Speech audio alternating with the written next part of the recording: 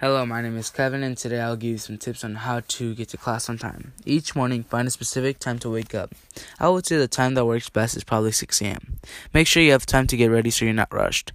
If you have to ride a bus, find the general time it comes to your house. Make sure to don't miss the bus.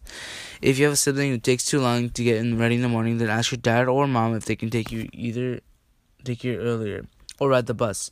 I recommend putting an extra mask in your bag because if you forget one, you'll be in a serious dilemma.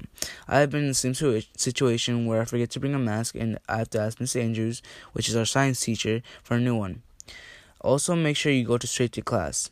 If you have to put a bag in a locker room or something in your locker, make sure you get it to school a few minutes early so you have enough time. So those are some few tips on how to get to class on time. I hope you have a good day. Bye.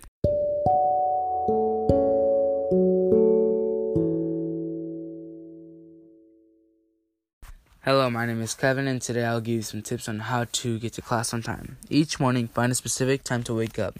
I would say the time that works best is probably 6 a.m. Make sure you have time to get ready so you're not rushed. If you have to ride a bus, find the general time it comes to your house. Make sure to don't miss the bus. If you have a sibling who takes too long to get ready in the morning, then ask your dad or mom if they can take you earlier or ride the bus. I recommend putting an extra mask in your bag because if you forget one, you'll be in a serious dilemma. I have been in the same situation where I forget to bring a mask and I have to ask Miss Andrews, which is our science teacher, for a new one. Also, make sure you go straight to class.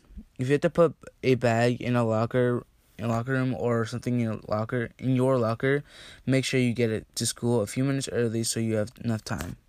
So those are some few tips on how to get to class on time. I hope you have a good day. Bye.